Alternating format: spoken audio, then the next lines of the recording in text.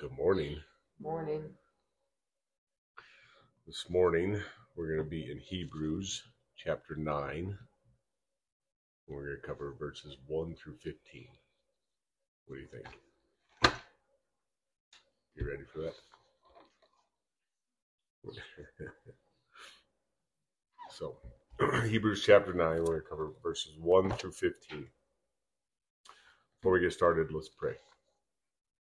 Dear Father, I just thank you for this day. I thank you for your love, your mercy, your grace. I thank you for the ways that you guide and provide, the ways you speak to us.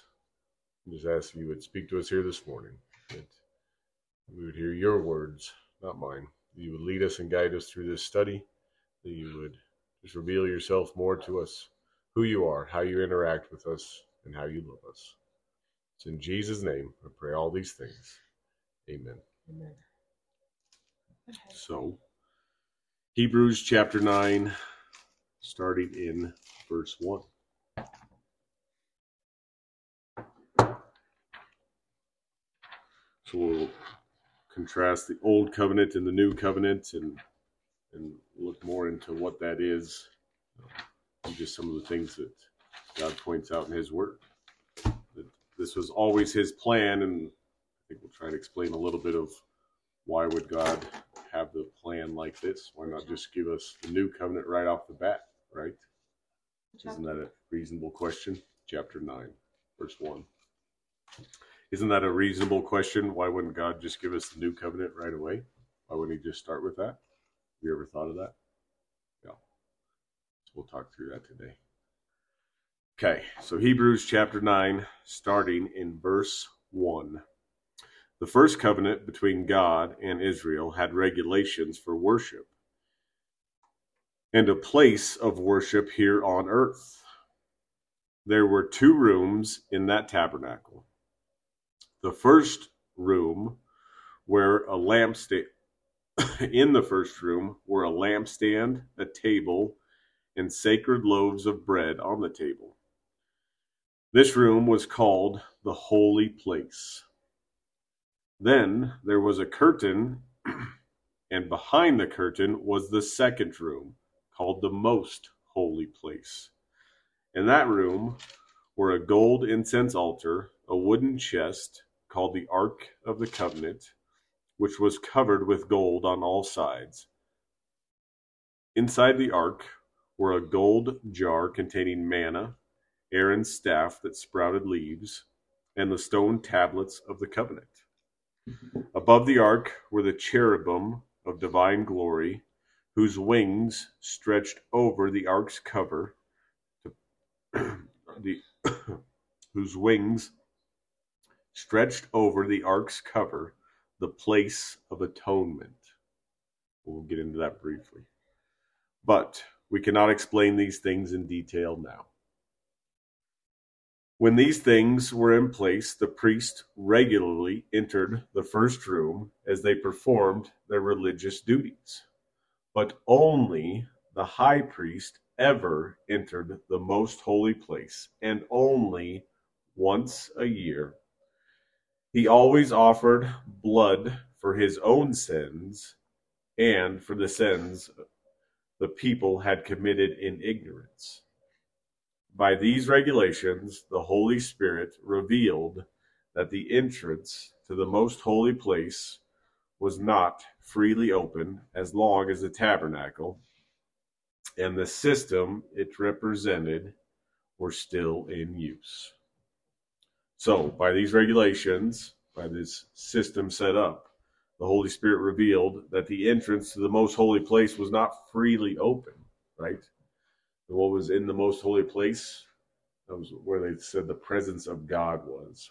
So that in this system of laws and rules and regulations and animal sacrifices that only covered up your sins, didn't take away your sins, there wasn't this free access to God, right?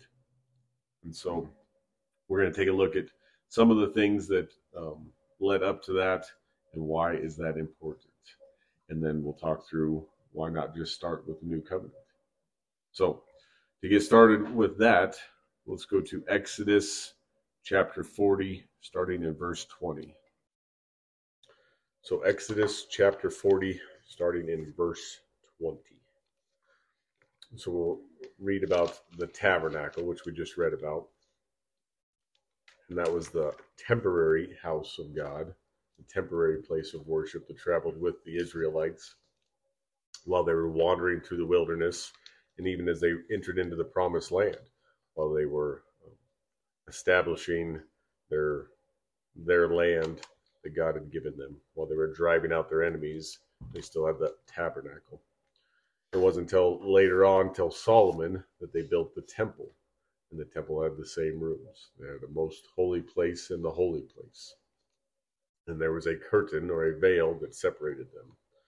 And this is probably a time for another study, but the curtain wasn't just some thin curtain. It was a thick, very heavy curtain that separated this. So, anyways, Exodus chapter 40, verse 20. Are you ready?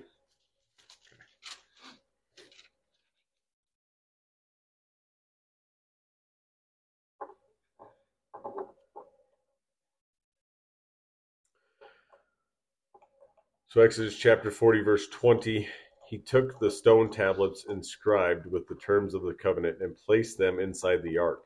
Then he attached the carrying poles to the ark, and he set the ark's cover in the place of atonement on top of it. Then he brought the ark of the covenant to the tabernacle and hung the inner curtain to shield it from view, just as the Lord had commanded him. Next, Moses placed the table in the tabernacle along the north side of the holy place, just outside the inner curtain. And he arranged the bread of presence on the table before the Lord, just as the Lord had commanded him. So the Lord gave Moses this idea, this very descriptive blueprint of how to build this tabernacle. And this tabernacle is a replica of what heaven's like, right? So we'll read more about that here in a minute. But this tabernacle had a curtain that separated the inner room from the outer room. And that's very important, right? The presence of God was seen to be seen there. Some other notable things is that you had the place of atonement. Oftentimes would be called the mercy seat. And that was what was on top of the ark. Who's going to sit in that place of atonement or mercy seat or place of judgment? And it would be Jesus. And then you have these mighty cherubim that are stretched over that, and they're both pointing towards that place of atonement. Everything that God does is always pointing towards Jesus. So, even from the beginning, Jesus is very much a part of everything that God's doing. This was not an afterthought. So God very carefully thought out the first covenant and the second covenant. There was a reason for it. We'll talk more about that. But let's go to 1 Kings chapter 8, verse 6. 1 Kings chapter 8, verse 6.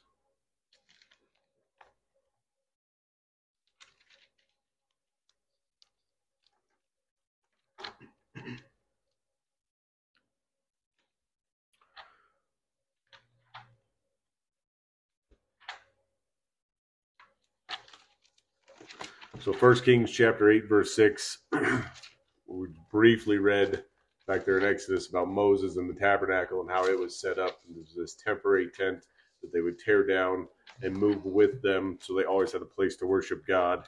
And now in 1 Kings, we're going to read about King Solomon, David's son, who's building the temple. This would be like a permanent structure, a place to worship God. So we'll pick up 1 Kings chapter 8, verse 6. Then the priests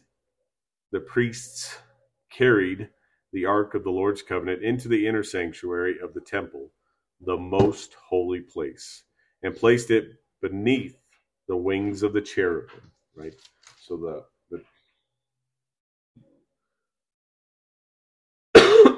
ark that had the atonement, the place of atonement, the mercy seat, they placed that beneath the wings of the cherubim. The cherubim are outstretched. I would submit to you or say to you, they're pointing towards that. Who's going to sit on that seat? Jesus. So they're pointing towards Jesus. And this is a replica of what we see in heaven. So what do we expect to see in heaven? I think we can expect to see in heaven that Jesus is sitting on the ark where the place of atonement is, and the cherubim, these mighty angels, are pointing towards him, right? And that's what we could expect to see. So the cherubim spread their wings over the ark, forming a canopy over the ark and its carrying poles. These poles were so long that their ends could be seen from the temple's main room, the holy place, but not from the outside. They are still there to this day. Nothing in the ark except the tombstone tablets that Moses had placed in it in Mount Sinai, where the Lord had made a covenant with the people of Israel when they left the land of Egypt. When the priest came out of the holy place, a thick cloud filled the temple of the Lord. The priests could not continue their service because the cloud, for the glorious presence of the Lord, filled the temple. So God's presence filled the temple as they finished it, right? So this is where God's presence are. Does that mean that God was only present in the temple? No, because the God that we serve is omnipresent or omnipotent. What does that mean? That means he is everywhere at all times. That means he's with you, with me, with each of us, always, and always has been. But this was a symbol or a very visual aspect for the nation of Israel to see that their God was present with them. Does that make sense? Okay, but again, we read that there was a curtain that separated these two rooms, both in the tabernacle and in the temple, and that's important. Because we are going to go to Matthew chapter 27, verse 50.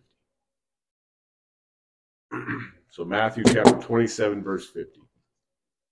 So the old covenant was based off of atonements for our sins, based off of animal sacrifices that covered up our sins but didn't take away our sins, right? It was based on a law that you had to follow all these rules and regulations. But what happens? We can't live up to that, right? We can't be perfect. We fall short every single time. So why would God do this first and not just go right to the new covenant, right to his son? Because he is showing us our need for him. If he got right to the new covenant, right to mercy and grace and Jesus removing our sins by his sacrifice on the cross, then we wouldn't fully understand our need for him, right? Do you think that even happens today, that people don't fully understand their need for Jesus? Yep. Absolutely. So I would say to you, the reason that God did what he did, this was never an afterthought. We've been over this. We learned that in Genesis, right there at the fall, God made it very clear that the seed of the woman, which women don't have seed, right? Men have seed. But the seed of the woman would be against Satan. And that spoke right there of the virgin birth that would come. That in God's plans, that he would send his son. He would sacrifice his one and only son for our sins to pay the penalty that we deserve. So, Matthew chapter 27, verse 50. So this is it, the death of Jesus. He's been crucified on the cross, and here we'll pick it up as he dies. And this is very significant. So Matthew chapter 27, verse 50. Then Jesus shouted out again, and he released his spirit. At that moment, the curtain in the sanctuary of the temple was torn in two from top to bottom. So at the moment Jesus died, this curtain that separated the holy place from the most holy place was torn in two. And this just wasn't some curtain that you have hanging on your wall, for your windows. Even if you have a blackout curtain, a very thick one, still not even comparable. This curtain was very, very thick. And at the moment Jesus died, this curtain is torn in two. And the symbolism of that, or the symbolicness of that, is that everyone always had access to God, right? They could always pray to God. But this was making it very, very clear that Jesus' sacrifice on the cross, that his atonement for our sins that him taking away our sins was the only real way that we could have that fellowship with God, and we could come into that most holy place. Only the priest went in there once a year, right?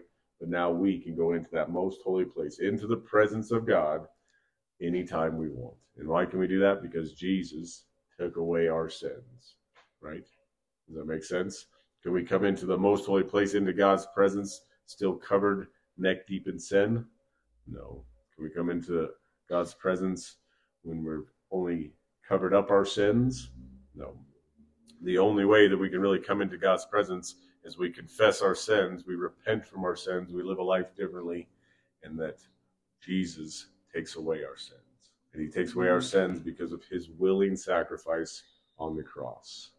And it's only because we had the first covenant and the second covenant that we can fully understand that. Does that make sense?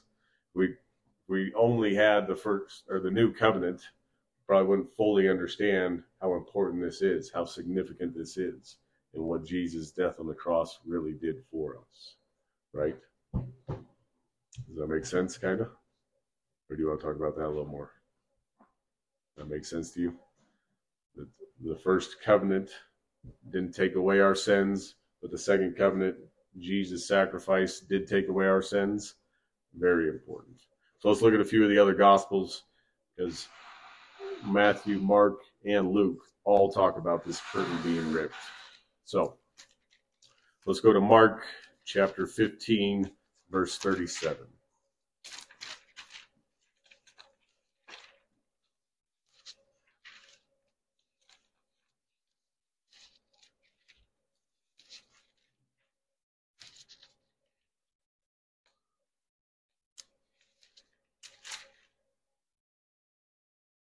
So here we are, Mark chapter 15, verse 37. Then Jesus uttered another loud cry and breathed his last. And the curtain in the sanctuary of the temple was torn in two from top to bottom. When the Roman officer who stood facing him saw how he died, he exclaimed, "This man truly was the Son of God." So again, we read, the moment that Jesus died, the curtain that separated the holy place from the most holy place was torn in two. Again, very significant. Let's go to Luke chapter 24, verse 44. So Luke chapter 24, verse 44.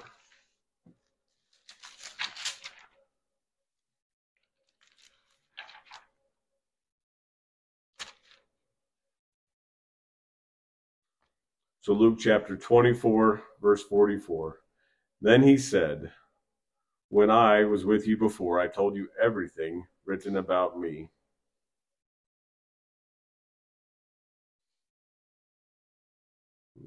Well, I think I might be on the wrong one. That's embarrassing.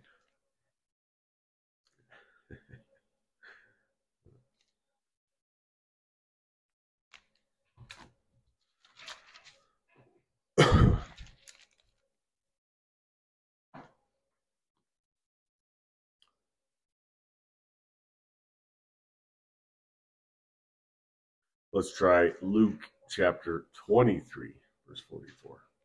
That might be the right one. So Luke chapter 23, verse 44.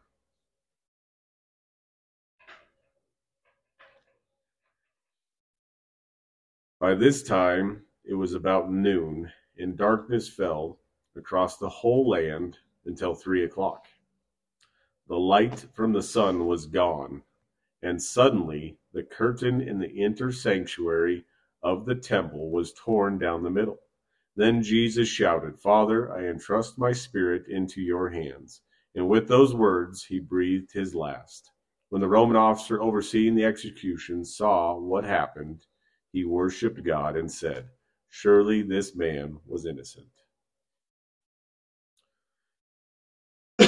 So here we read again that when Jesus died, that curtain was torn into. Very significant, because now Jesus' sacrifice on the cross, this new covenant, takes away our sins. That is huge, right?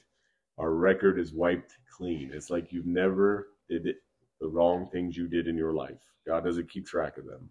And because of that, we can truly be washed white as snow by the blood of Jesus. And when we are washed white as snow by the blood of Jesus, when we repent, ask him to forgive us, we confess our sins, we live a life different from what we had lived, he removes our sins, and we can come boldly into the throne room of God. We can come boldly into that most holy place. We can come boldly to the presence of God, and he will listen to what our thoughts are, what our prayers are, what our concerns are, our desires are, right? Because he is with each and every one of us. He's omnipresent, everywhere at all times.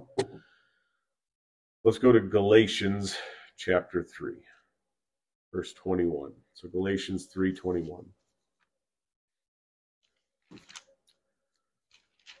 So this kind of makes sense as to why you needed the first covenant, the law, to show that by ourselves we couldn't keep the law. We couldn't be perfect. We needed someone to take our place. We needed Jesus. If we didn't have the first covenant, we wouldn't understand how significant the second covenant is. And then this was never an afterthought. It wasn't, oh, God created the earth and people were sinful and he didn't see this coming. No, he knew right from the beginning. Right there in creation, in Genesis, the beginning, we get to read that his plan was he would send his son to pay the penalty for our sins. So, Galatians chapter 3, verse 21. Is there a conflict then between God's law and God's promises? Absolutely not. If the law could give us new life, we would be made right with God by obeying it. But the scriptures declare that we are all prisoners of sin. So we received God's promise of freedom only by believing in Jesus Christ. So the other difference between the old covenant and the new covenant is that we are promised eternal life in the new covenant. And that eternal life can only be received when we believe in Jesus. By confessing with our mouth and believing in our heart that Jesus is Lord, that Jesus died for our sins, are we set free. We can be set free from all those sins that enslaved us, all those things that always attracted us and brought us back down to the level they wanted us. We can be freed from all those things. The anger, the hate, the selfishness, the addictions, all of that can be broke free because of the work Jesus did on the cross. We are a slave to sin, but after Jesus comes into our life, we are no longer a slave. We can willingly shackle ourselves to those sins, but we're not forced to, right? Jesus broke those chains. And when he broke those chains, when we believe in him, we have eternal life. And that's the new covenant, right? And how much greater is that eternal life and that freedom from sin than the old covenant? Where the old covenant, you were a slave to sin, but those sins always ensnared you. You could never get free from them, right?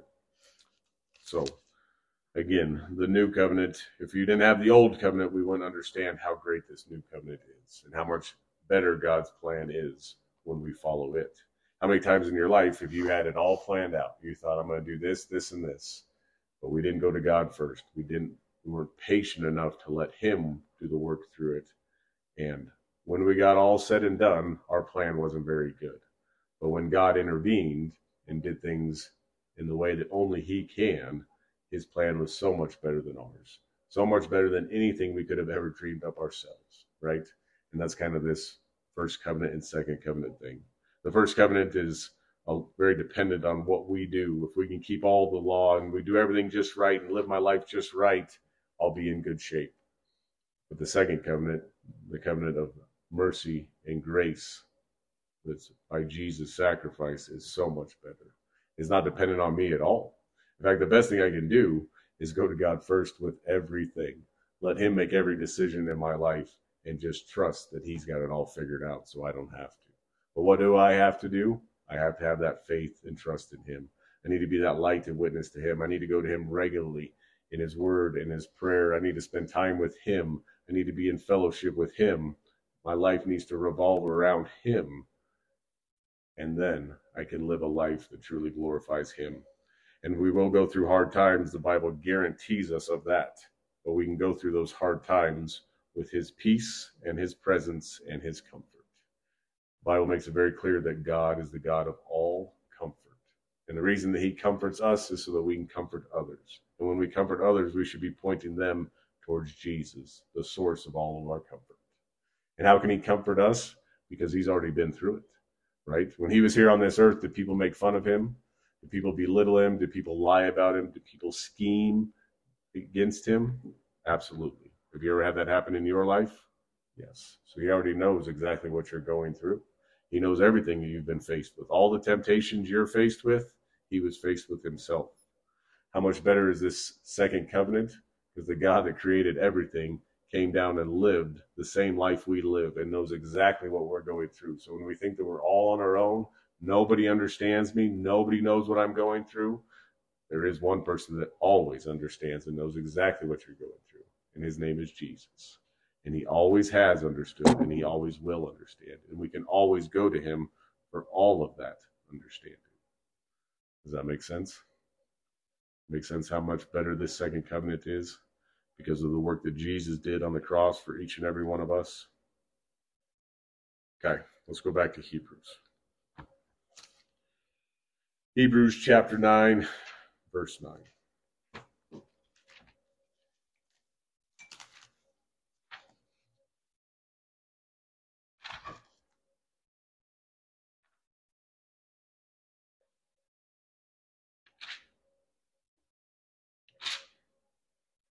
So Hebrews chapter 9, verse 9.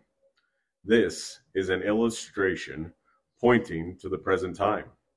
For the gifts and sacrifices that the priests offer were not able to cleanse our consciences. Let me read that one again. For the gifts and sacrifices that the priests offer were not able to cleanse the consciousnesses of the people who bring them. For that old system deals only with food and drink and various cleansing ceremonies, physical regulations that were in effect only until a better system could be established.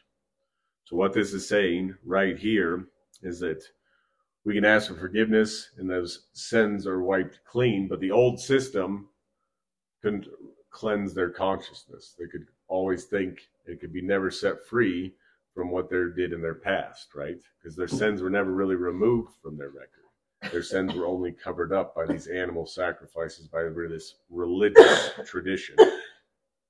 But now with Jesus' sacrifice, our sins are removed and our consciences can be cleared and set free.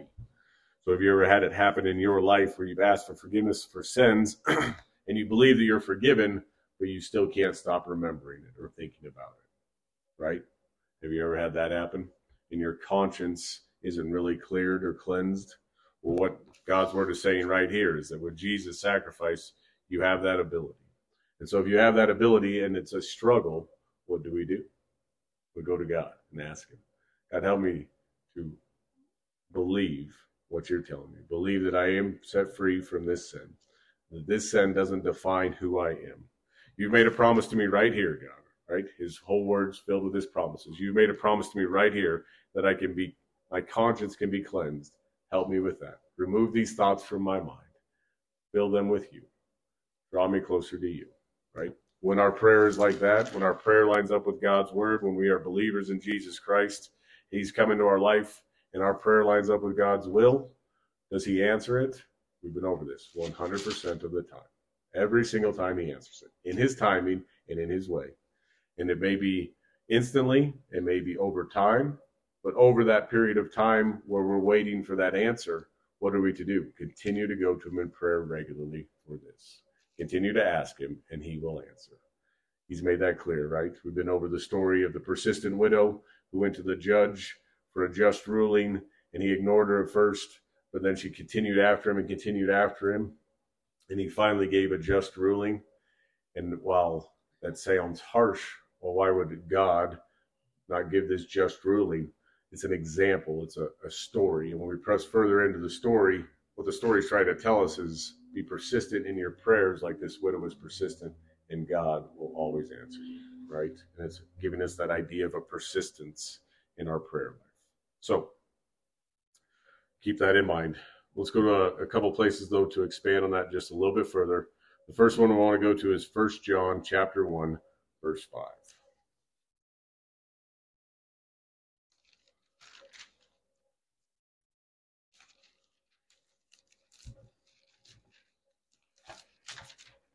So 1 John chapter 1, verse 5.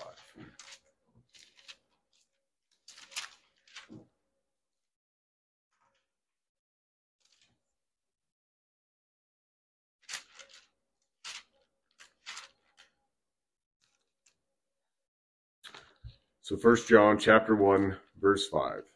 This is the message we heard from Jesus and now declare to you. God is light, and there is no darkness in him at all.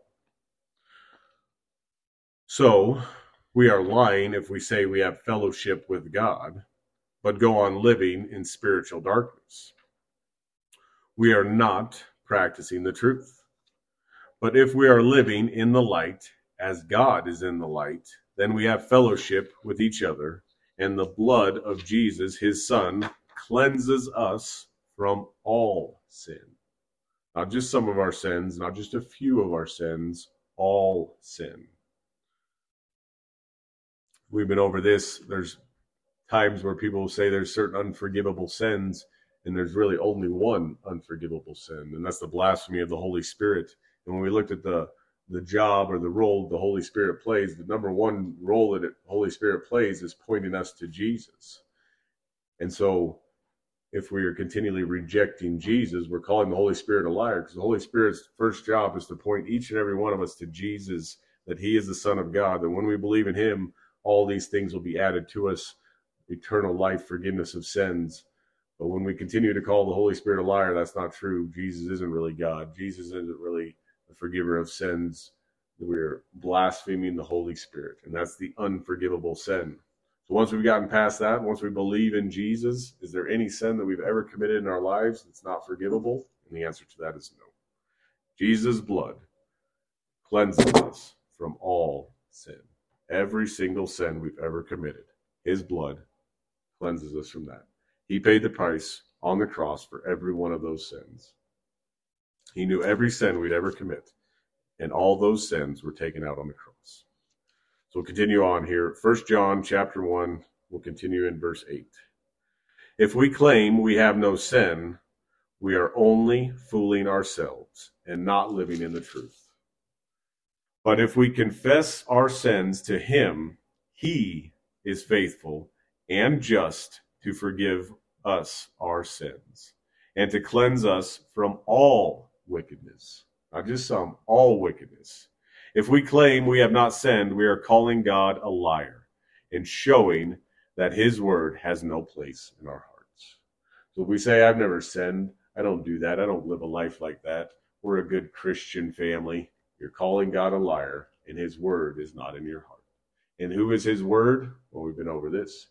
The Gospel of John, chapter 1. Jesus is the word, right? The word was with God. The word is God. So Jesus is not in our hearts when we claim we have no sin. So what do? Verse 9 is very important. But if we confess our sins to Jesus, and what is confession? Admitting that we've done wrong. And if we want to know our maturity level as a Christian, how long does it take us to confess these sins? Do we argue with God, try and rationalize this? Everyone else does it for days, weeks, months, years? Or as soon as we've done something wrong, are we willing to admit it? God, I made a mistake. Please forgive me. So confessing our sins to him, who is Jesus. Jesus is faithful and just to forgive our sins and cleanse us from all wickedness. So when he forgives us from our sins, he also cleanses our hearts. He also leads us away from those wicked thoughts, those wicked desires, those things that draw us away from him. And that is a process. And oftentimes that is a lifelong process. But he is constantly drawing us away from that. And our prayer should be every day, Jesus, forgive me for my sins. I should call him out specifically in my prayer life with him. and fill me with more of you. Lead me away from all those things. And over time, you will see God work in your life. So the next place we want to go is 1 Timothy chapter 2, verse 5 and 6.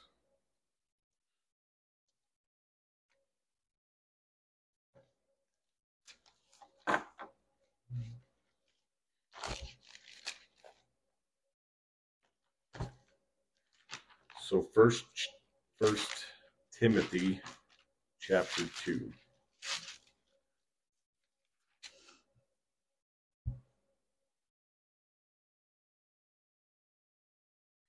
So 1 Timothy chapter 2, verse 5 and 6. For there is only one God and one mediator who can reconcile God and humanity, the man, Christ Jesus. He gave his life to purchase freedom for everyone. This is the message God gave to the world at just the right time. So there is only one God, one mediator who can reconcile God and humanity. Right? So under the law, if we lived this perfect life, we could be made right with God, but no one could live that perfect life. And so there's only one way to be made right with God. And that's through the mediator, through Jesus, through his sacrifice on the cross, that can we be made right with God, that we can confess our sins, that he is just to forgive our sins. He removes them from our record. We are washed white as snow, and we can come boldly into the presence of God. Does all this make sense? All these connections? It's very significant that that curtain was torn, giving us a very clear visual of what that's like now. When Jesus died on the cross, it was finished. There's no more need for anything else. He did it all.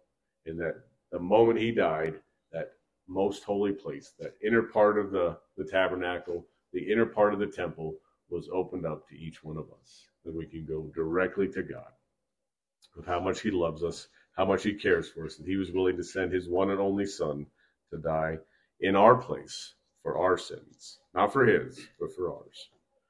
So let's finish up Hebrews chapter 9, verse 11.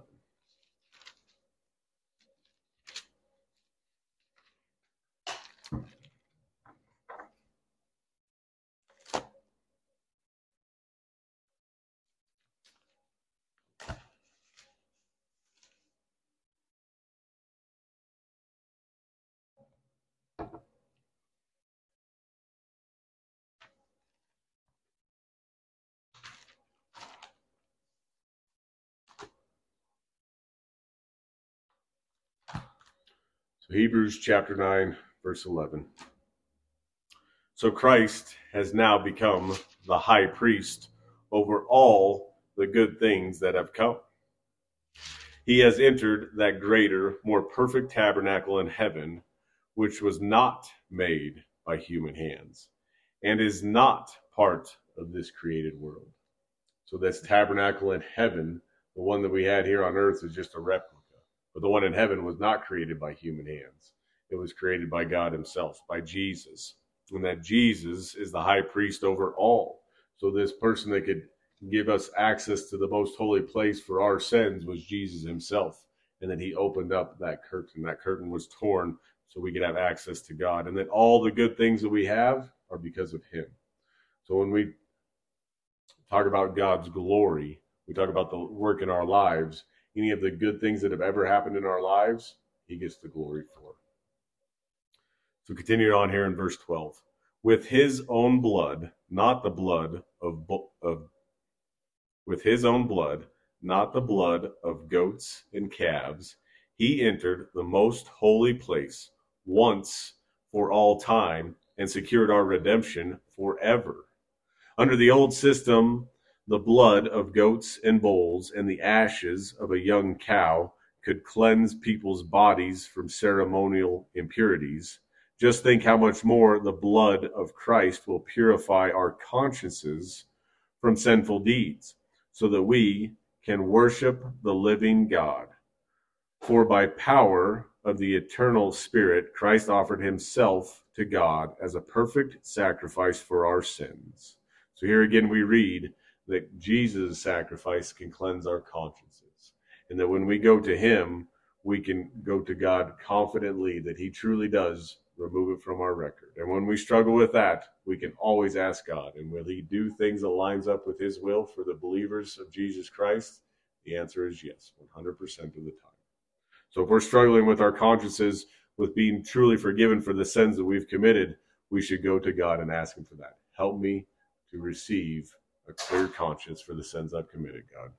And will he do that? The answer is yes. Every single time, 100% of the time, in his timing and in his way. And we should be persistent in our asking for that, if that's something that we're struggling with. That is why, here in verse 15, that is why he is the one who mediates a new covenant between God and people, so that all who are called can receive the eternal inheritance God has promised for them. So who is better to mediate this covenant between God and people? There's no one better than Jesus. Jesus lived the life here on earth. He knows our struggles. He knows our challenges. He knows what we're tempted with. He knows how people can treat us. He knows how this world can mislead us. He knows it all. There's no one better to mediate a new covenant between God and people than Jesus himself. Does that make sense? That he is the perfect sacrifice, but he's also the perfect mediator. He is the perfect God. There is no sin in him at all. And all who are called, who did God call? John chapter 3, verse 16. For God so loved the world that he gave his one and only Son, that the whole world through him might be saved. So not just some, not just a few, but the whole world he called. It's God's will that all would repent and come to know him. That's the will of God. So we'll continue on. We'll finish up Hebrews chapter 9, verse 15. That is why he is the one who mediates a new covenant between God and people, so that all who are called can receive the eternal inheritance God has promised for them. For Christ died to set them free from the penalty of the sins they had committed under the first covenant. And that is why the second covenant is so much better, and why we needed the first covenant first, to truly understand how much better God's plan is, right? This is exactly what happens in our lives. This first covenant is really our lives. This is, hey, I'll do all of God. I got it all figured out. And the second covenant is when we let God handle it, right? How often does that happen in our lives? Probably more than we'd like to admit. But what should we do first? We should always go to God first with everything in our lives and let him lead and guide, even when we don't understand. Because 100% of the time, it works out far better than anything we could have ever planned. Maybe not initially, maybe not instantly, but in time. And so many times in my life have I seen that, where I've gone through something, a tough time or something hard, but months later, years later, there was a lot to be learned from that. And I wouldn't be the person I am today if I hadn't gone through some of those tough times. And that those tough times helped to advance my career, my relationship with God, my relationship with my family, all those different things. So that's where we'll finish up today. Do you have any questions? Covered that flawlessly? Not one single question? Because Kennedy's not here. All right. Then let's pray. Dear Father, I just thank you for this day. I thank you for this opportunity to come together, to learn more about you, your will, your ways, your word, how you relate to us, how you understand us, how you love us, how you're always there for us. You never leave us, you never abandon us.